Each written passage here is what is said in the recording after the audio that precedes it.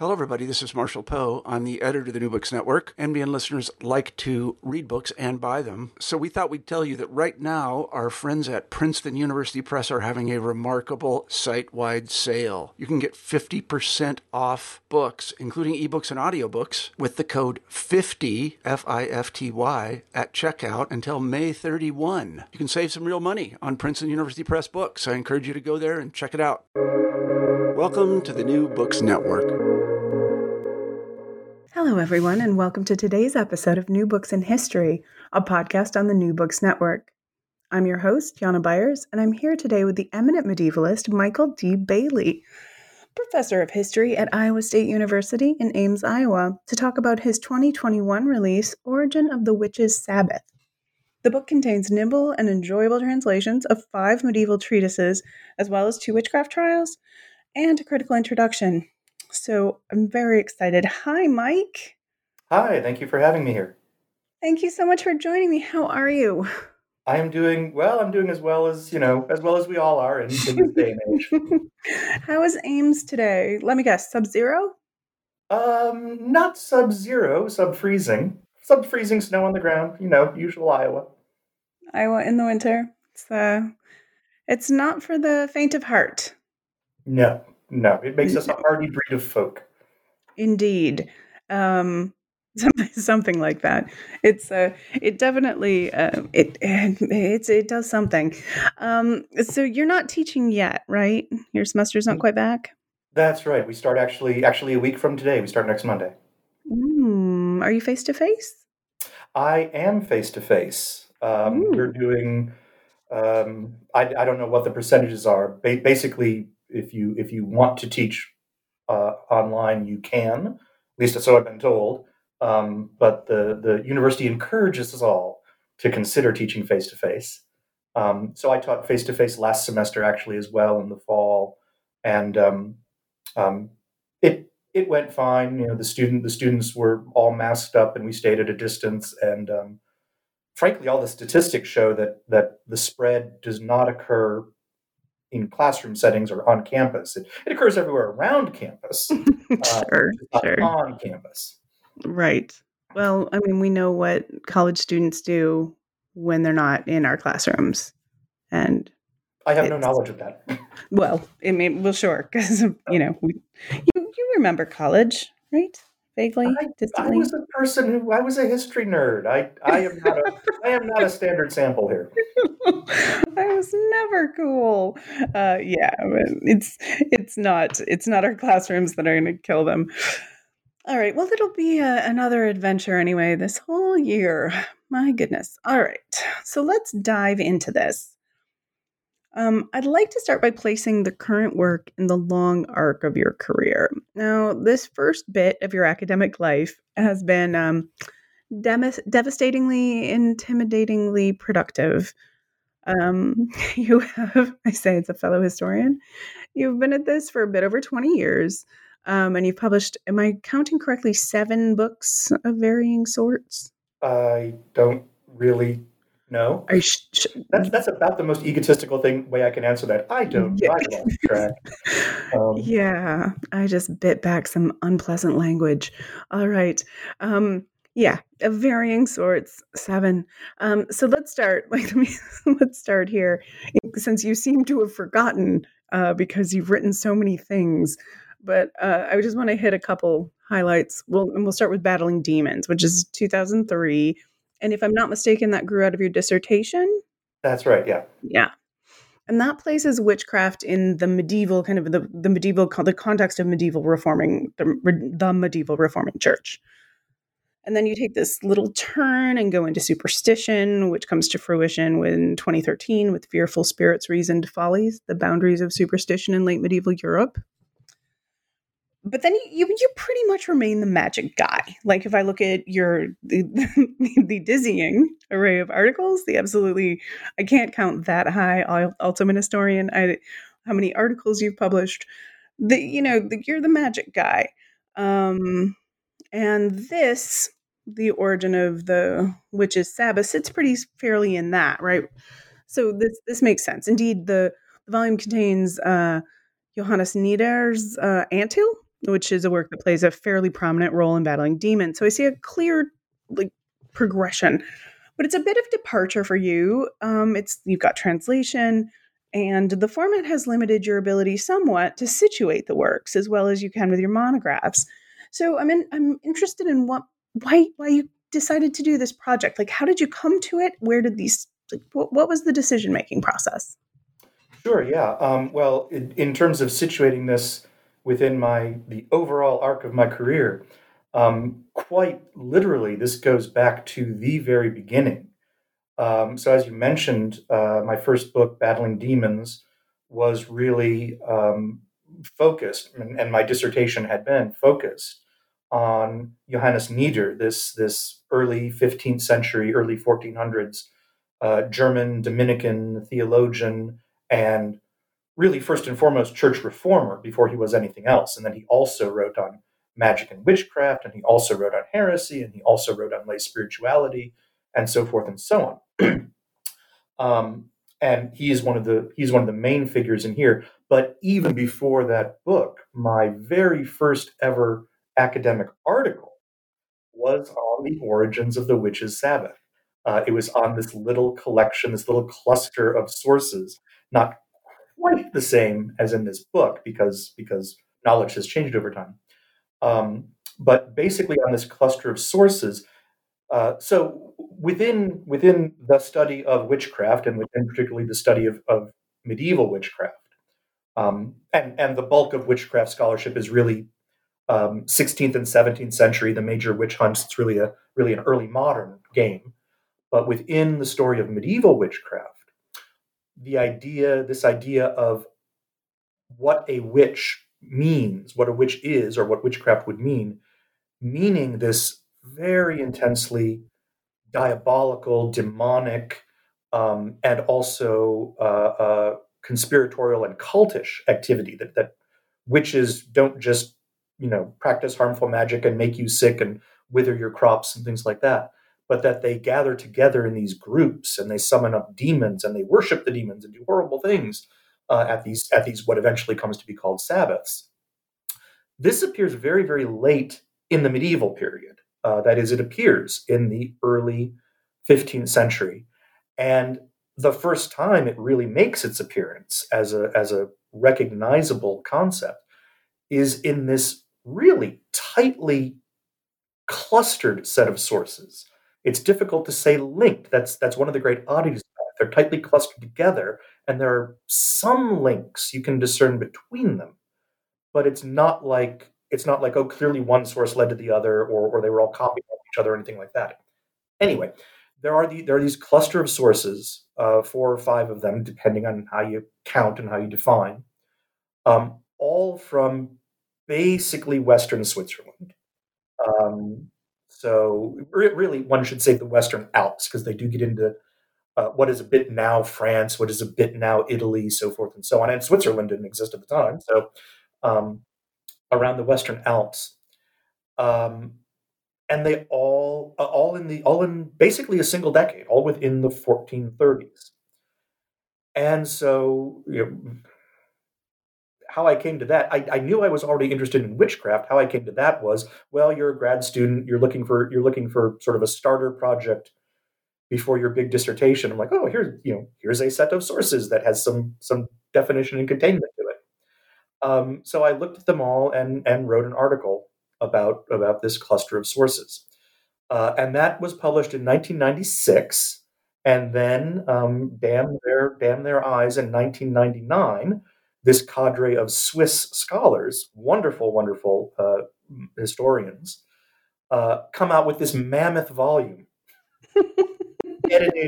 editing all of these sources. I had to actually work through them in various ways, and no, they just come out and explaining everything you ever want to know about them and giving all the background and making manuscript discoveries that I never could have possibly done.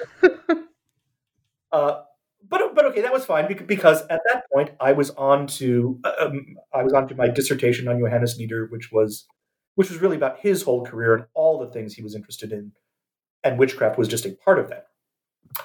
But in the back of my mind, I always thought, oh, that it would be useful to get these sources translated.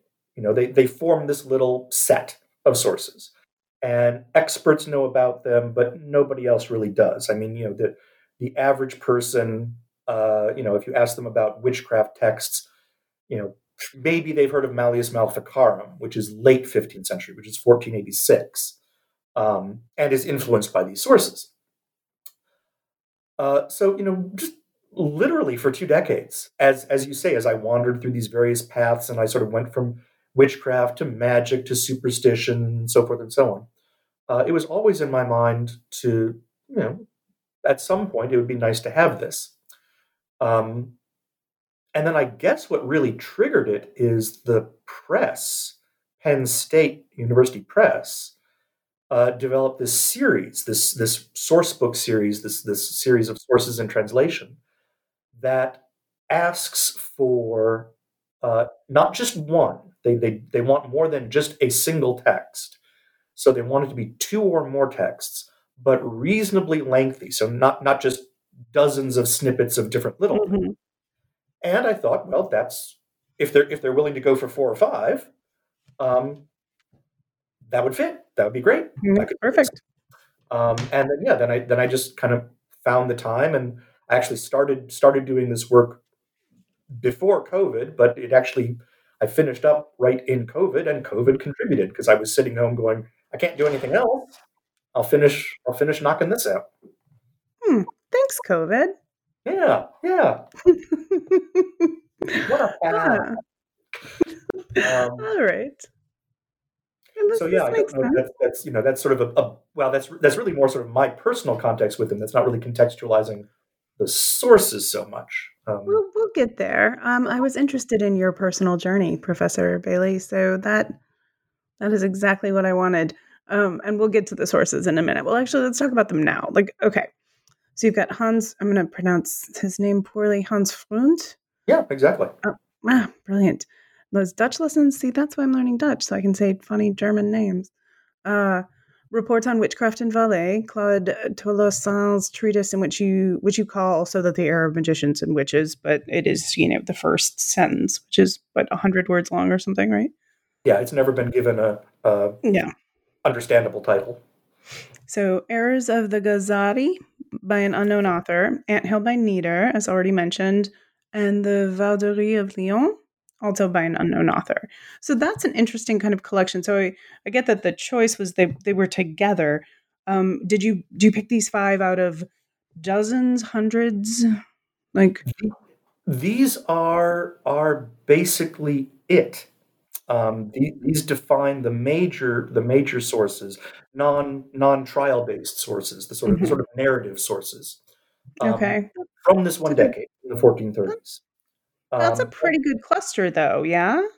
It is. This is the mind-boggling thing, and it's not like so. Nieder, to take them not in any sort of order, Nieder is a churchman and a theologian, Dominican theologian, a member of the Dominican Order of the Church. And so he's writing, he's sort of academically and intellectually interested in stuff of this ilk. The Vauderie of Lyon is anonymous author, but certainly written by Dominican inquisitors. So they're coming from somewhat the same angle. Hans Freund is just a chronicler. He's basically a historian. And he has, a report has come to him about this big burning of witches over the last several years in a region, the region of, he's in Lucerne, and the region of Valais is a bit to the south of him. And so he's just recording that as this remarkable event I've heard. Claude Tolossan is a lawyer, and is not a church lawyer. He is a secular lawyer. He's an official of the French crown in Dauphiné, in the southeast of France, there in the Alps, the French, what would now be the French Alps. And he's interested in lawyers' questions. He's interested in arguing that he gets to prosecute these people, not those damn church inquisitors.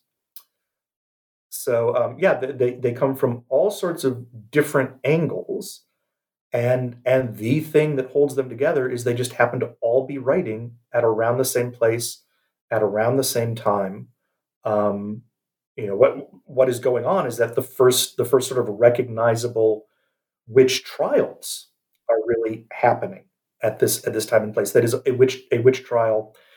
Maybe one might also almost say a witch hunt, in the sense that not just individual trials, but these bigger processes that involve forcing people to confess to being in groups, and then forcing them to implicate others, is starting to rise in various jurisdictions, but all in this tightly clustered region. Which, of course, kind of is your point. One of your arguments in battling demons, that the witch hunts. If I'm making air quotes, I do this a lot. I'm sorry. I'm making air quotes, which you cannot see. But if the witch hunt, if there's such a thing, that it's a medieval or a late medieval phenomenon, or originates there. Yeah, exactly. And so we need to figure out, what was in the water in this period that caused authorities, people with power, to look at a basic set of beliefs that they had always accepted. I mean, it's not that people suddenly thought magic was new, that they hadn't believed in before. They had always believed that magic could exist. They'd always believed that people could work harm through magic. The medieval church had always taught for centuries and centuries that any type of harmful or illicit magic, what we say is harmful and illicit magic, is inevitably demonic. But nobody had this idea of, if we accuse you of doing that thing, then we're also going to accuse you of basically being a member of a heretical cult, of gathering together in big numbers, of worshiping demons, so forth and so on. And the idea that it's demonic, and specifically, right? That this isn't just some kind of random practice. Right. Very much guided by the devil or demons. The sources go back and forth in that terminology. Really quite explicitly, demons literally teaching, the language of teaching and instructing, which is what they're supposed to do and how they're supposed to do it, is evident throughout all of these sources. Oh, listen, if you're going to learn a thing, get a good tutor. That's very important. Go to the source and get practical experience. Think of it as a summer internship, really. Yeah, absolutely. Learn how to wither crops, and then go out and wither some crops. Absolutely. And you don't want to learn that from your next door neighbor, not when you've got the demon. All right. So I'm guessing most of our audience has never read a medieval witchcraft treatise. So just, can you tell us can you describe them? What are they like, for lack of a better question? Well, they can be a bit varied. They certainly, in this period, so by the time you get into by the time you reach, say, the Malleus Maleficarum, as I said, in the late 1400s, and then when you get into the 15 and 1600s, you get, I won't at all say a standard form, but you get sort of a witchcraft treatise. It's a book in which somebody sits down and says, okay, this is a thing now. This is a topic. People have written about it before. I'm going to write about it now. These early texts, these texts from the 1430s, they're just making it up as they go along. So Hans Frunz is truly just a report. He says, this is a report on some things I've heard, and it's about 2 or 3 pages long. Claude Tolosans is really a legal treatise. He's one of the ones where I've actually, in this book, I only translate about the first third of his text, which is really sort of the narrative about what witches do and how horrible they are, and it's the shiny, interesting part. The other 2/3 is all legal justification. It is literally citing case law, and it is both unimaginably boring and unimaginably difficult to translate. I know, because I translated the whole damn thing before I decided I was only going to publish the first third of it, which was bad call on my part. The rest of it is very, very, very interesting, actually, if you're interested in legal history. So what you get are the witchy parts of it, and the reason I've focused this all around the witch's Sabbath is to give these somewhat diverse sources a little bit of structure. So What holds them together is that they're all describing in various ways groups of witches meeting in some type of significant numbers in the presence of one or more demons. And so most of what they focus on is actually that. I was actually called on the carpet when I turned in the text of my own introduction, and one of the readers came back and said, You tell us all about the Sabbath, but you don't actually tell us what witchcraft is. Maybe you should go back and do that." So, if you think of actual witchcraft as the magical actions, the spells and the charms and the poisons and the evil eye, the baleful looks and things like that, that actually, make your child get a fever or make your cow stop giving milk or whatever. These treatises don't talk about that terribly much at all. They just kind of take that as an assumed, as a given. That's all in the background. What they usually kind of plunge right into is these incredibly lurid stories of these conventicles, of these gatherings, and it's the witches come together, they summon up a demon. Sometimes the demon is described, and when it is, that can be very exciting. The Vauderie of Lyon has the best, it's like half a page just describing what the demon looks like in great, great detail, literally head to toe, what the demon looks like. And then sort of gleefully, almost pornographically recounting all the awful things witches do. They have sex with each other. They have sex with demons. They kill children. They eat the murdered babies. They eat the corpses. And then what happens is they're given. Then having done all that, they're basically just given instructions to now go off and destroy the crops in that field. Now go off and cause fever and sickness in that town, in that village. And they go and do it. But that's actually kind of all off screen. Mm-hmm. So, so the audience, like lawyers, other church people, eventually like witchcraft, witch hunters, like people who go prosecute witches. This is an audience. Is anyone else going to be reading these? I wouldn't think so. I think all of these texts I'm working with are in one way or another intended for basically audiences similar to whoever it was writing them.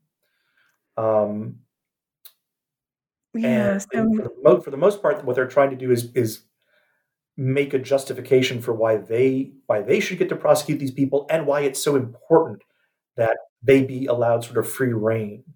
Claude Tolosane, who I've already mentioned a couple times, is the most directly lawyerly, the most really arguing for, literally saying this is in my jurisdiction and not in that other legal jurisdiction to do. But really, what all of them, I would say, with the exception of Hans Freund, who is just kind of a historian reporting on this event, what all of the rest of them are really trying to do is to make an argument to other authorities like them, either in the church or in secular governments, both, that there are these people out there. Basically, the argument comes down to we have always known that there are probably people out there who perform harmful magic, who perform witchcraft in that most basic sense. What you need to know from me is that they are much more horrible than you ever imagined. They are more horrible. They are more organized. They are out to destroy society. Wow, a lot of this is suddenly ringing very presentive to me. Yeah. This is the first time, because that's how clever I am about the material I work on. So what they're trying to do is say, this is the enemy. The enemy is much worse than you ever imagined. And so you need to do, or you need to let me do what I want to do, which is this much more ramped up, what becomes the witch hunts, this much more ramped up form of persecution and action against them. And sometimes that works, and sometimes, rather charmingly, it doesn't work. We happen to know. But I think that's what they're all trying to do. I have this vision in my head of some Dominicans hanging around, like reading these things together. And it's very exciting. The Dominicans, as I said, that there were sort of these traces of connections between them, and probably the Dominican order is the the clearest one. Not to say that it's incredibly clear, not to say that we have clear evidence of I read that guy's treatise and now I want to write my own. But three of these five texts that I translate here were all written by Dominicans. Johannes Nieder's Anthill, the anonymous Errors of the Ghazari, and the equally anonymous Votary of Lyon. But we think in both those anonymous cases it was no. I'm sorry. Votary of Lyon was definitely Dominican inquisitors, but the Errors of the Ghazari was best guess is probably a Franciscan inquisitor. So I've slightly slipped up there. But yeah, that is probably one level of transmission that within either just the Dominican order or at least the mendicant orders, or within inquisitorial networks within the church, there you can see there's a network. People might have read each other's works, might have been inspired a little bit by them. And the Votary of Lyon, which is anonymous but almost certainly written by Dominicans in the Dominican convent of Lyon, we know fairly clearly there what their purpose was. They wanted to start an inquisition, because that would make them inquisitors. And the local bishop was resisting, and the local townspeople were resisting. So that's a case where it seems pretty reasonably clear that they probably had access to, if not the absolute texts, at least to these ideas that are circulating through sort of, their atmosphere. And they said to themselves, well, this is great. Let's say there are witches here, and then we'll be empowered to do what we want. And it completely failed. The local bishop said, nope, don't believe you. Not going to let you do it. Sad. Sorry. Stymied. Yeah. Well, yeah. I mean, you wouldn't want if you could keep from having a bunch of Dominicans running around your territory, you would, wouldn't you? If you're not one of those Dominicans, you would. Yeah, if you're not, it's like obviously, if you're a Dominican, you're going to be like, we must have an Inquisition, and we're good at it. But yeah, I mean that follows, right? And this kind of leads to the question I was going to ask a bit later, but let's go to it now, which is like, what can we learn by reading them? And I think, like what am I learning from this discussion and from reading these texts, as well as aside from them just being cool, if you're us, but like if you're cool like us, but yeah. I think you can learn how ideas get started. An idea that is this is one of those examples in history where you can say the idea is so clearly outlandish, so clearly nuts, frankly, that there couldn't be. It can't be that maybe there was some reality to it and they switched this and that around and so forth and so on. The reality was almost certainly, there are people around in villages and in towns in the late Middle Ages who are working magic of various kinds, and there are probably people who are worried that their neighbors are sort of out to get them through magical means. But these stories are so nuts. And I don't mean that in an anachronistic, looking back from a modern perspective, we think they're nuts way. I mean, these people writing down these texts say things like, you're going to think I'm crazy for telling you this, but you really, really have to believe me. You'll be shocked and appalled by what I'm about to tell you. That's the whole point of it. But you have to believe me. And so this is actually something I've thought about. I haven't been completely divorced from the present day. I think one of the things this can show is how outlandish conspiracy theories can take root. How sort of this is the notion that we certainly know of from the modern period, how the big lie can be more effective than the small one. You win people over precisely by being so over the top. You don't go in gradual steps. And one of the things it shows me is the power of elites and the importance of what elites whether elites take up an idea or not. Because as I said, all of the authors I'm working with, they're not sort of writing popular propaganda. They're really writing for other elites, and they say at points quite clearly, you don't believe this yet. This isn't what the normal, educated, intelligent, sophisticated person of the late Middle Ages, churchman or laity, would believe, but you have to believe this new thing. And eventually, for a variety of reasons, and that becomes sort of stuff I've explored in all the rest of my career, because there are these tendencies toward church reform that this can lead into, because there are growing legal structures that it can lead into and be used to support. You see over the course of time how from this kernel, other elites latch onto this idea for their own purposes. And 50 or 100 years later, more or less, there's this idea across Western Europe, always debated, always contested. There were always people who said valiantly, it's ridiculous. I've never believed it all along. But there's this idea all across Western Europe of this is what witches are. There are these cults of witches. They are all servants of the devil. They're meeting together at these Sabbaths. We've got to hunt them out. And it all starts here. I think let's put the finest of points on this. What you go to a witch for. There are people practicing witchcraft. We know that. You don't have to believe in witchcraft. That we know that people are practicing witchcraft. But what they're doing is really pretty benign. Or they're getting blamed for things like the crops dying or like a kid being sick, or it's very localized. You go to them for love spells. You go to them if you can't get pregnant. Like, there are all these reasons, right?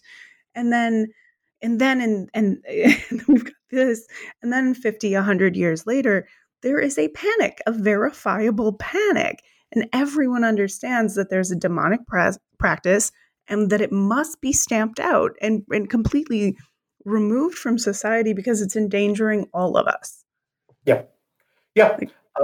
There's a charming little passage in one of my texts. Claude Tolosson, the secular judge, the official of the French royal government, he's operating out of this little town called Briançon, which is just outside of Grenoble in what is now the French Alps. Well, it was then too. It had just become part of the French kingdom. And by the time he comes to write his treatise, he tells us at least that he's been prosecuting witches for several years. He's prosecuted a couple hundred at that point. And he says, before I started, he says before we, my crew, started this important legal work, the people here, they went to these witches for healing and to talk to the dead, basically seances, talk to their dead relatives.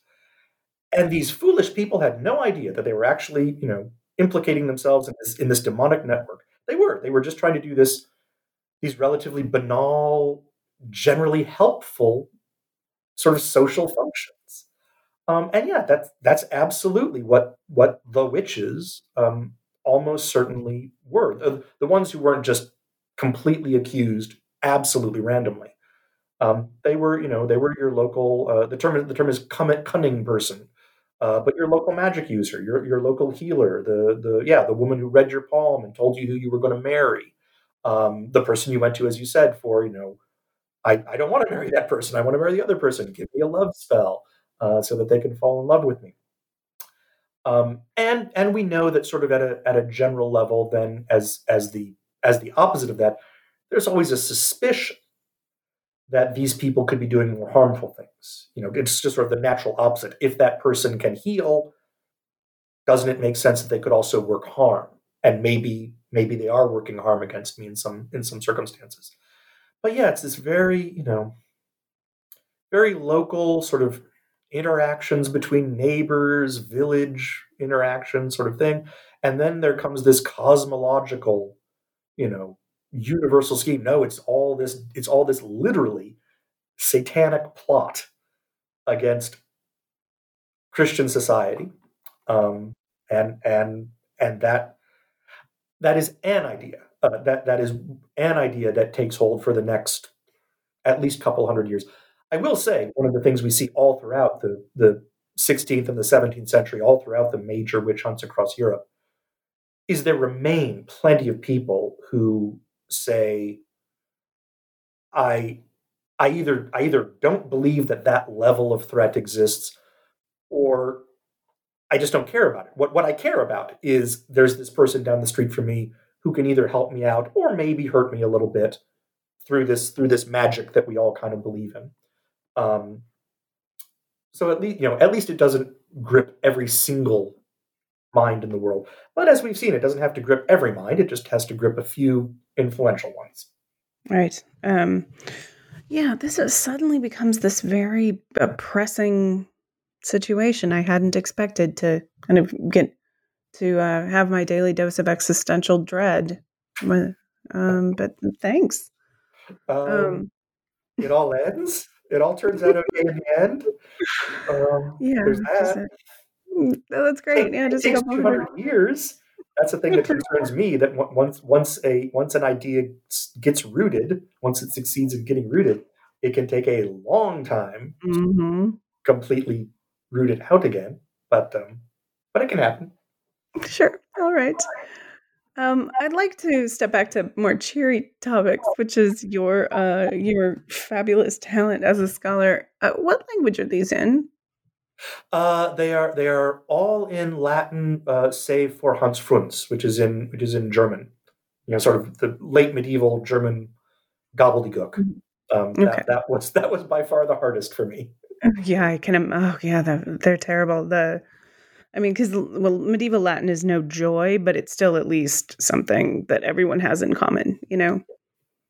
Which also speaks to the idea of who these are for. That tells us a lot about who's supposed to be reading these. And yes, yeah. Again, these are all written, for educated people who would be able to read Latin.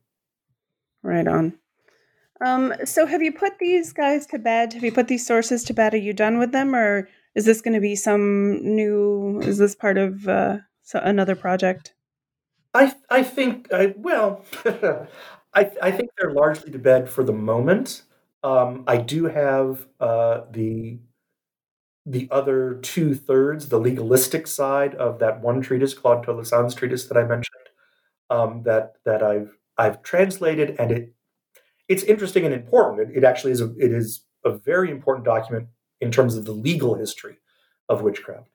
So at some point, I will probably look to put that out in some form or another.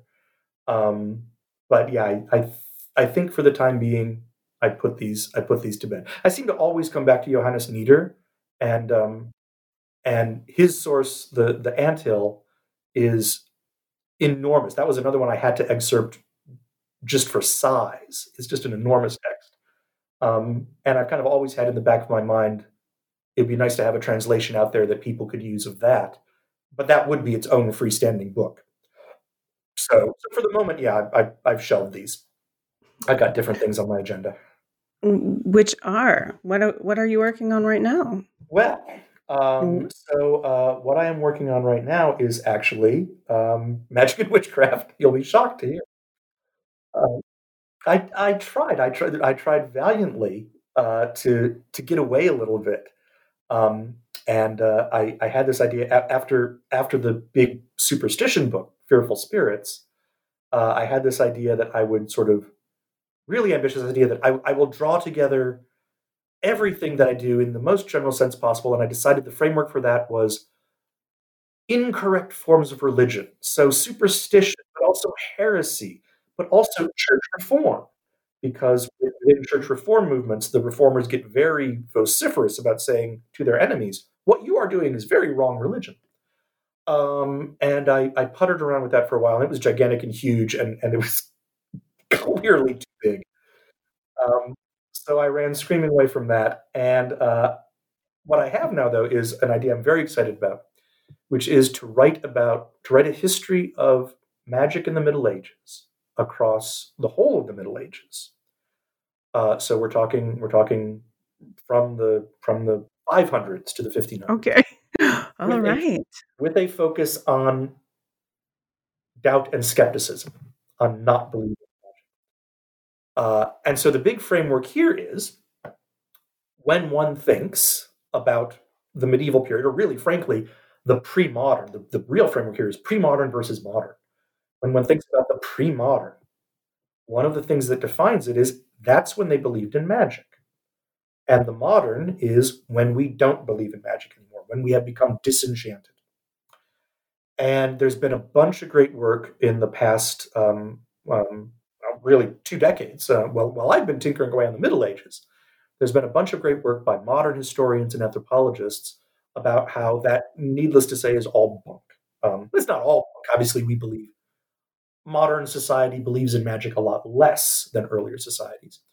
But it's not like magic has vanished. It's not like there are not magical elements in all sorts of ways through all sorts of different modern societies. So you take that notion that, in fact, the modern isn't really completely 100% disenchanted and disbelieving and skeptical.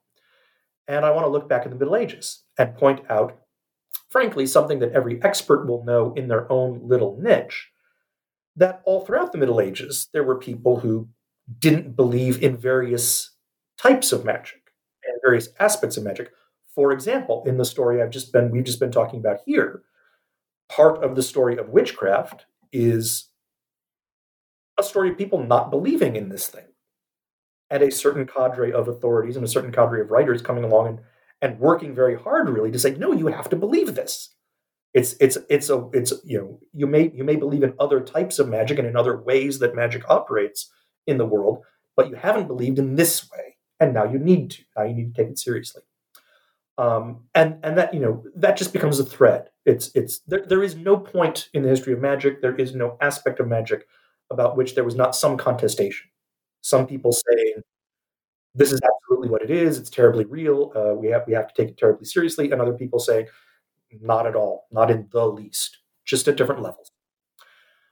So the idea is to trace that all out, in sort of in a way present another history of medieval magic, but from this angle that I think will most importantly set the medieval period in a little bit of different perspective toward the modern period.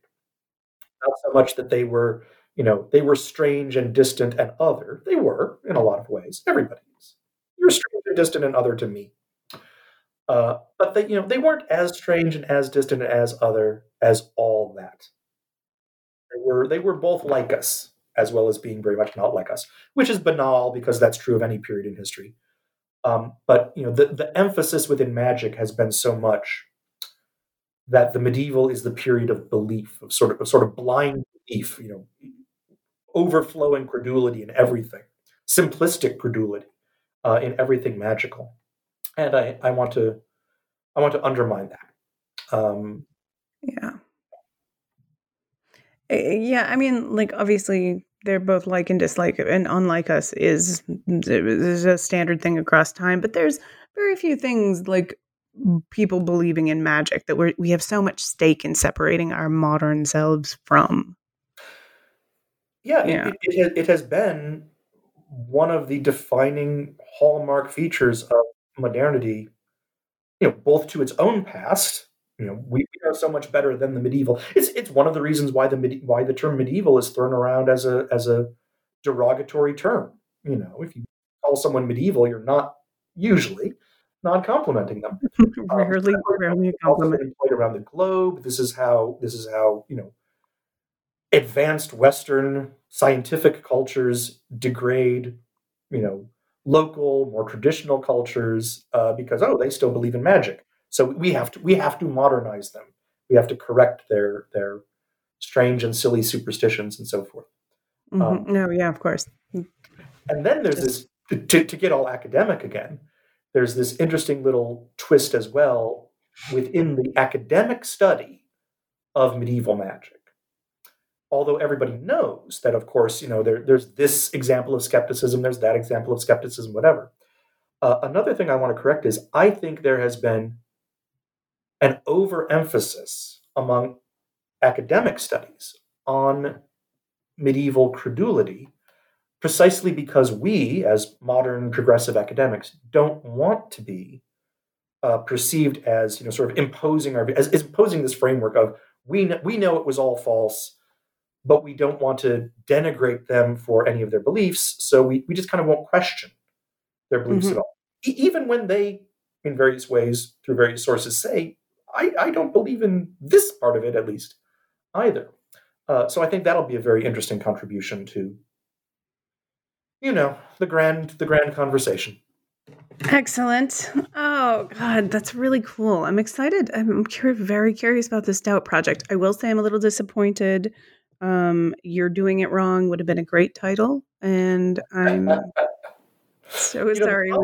The problem is when you start a project with a great title, and then you got to work out the project. It's better to go the other way around, I have found. Yeah, fair. Yeah. And as a rule, probably not, everything. At least trying to write a book about, all the things is maybe not. That would be great title too. All the things.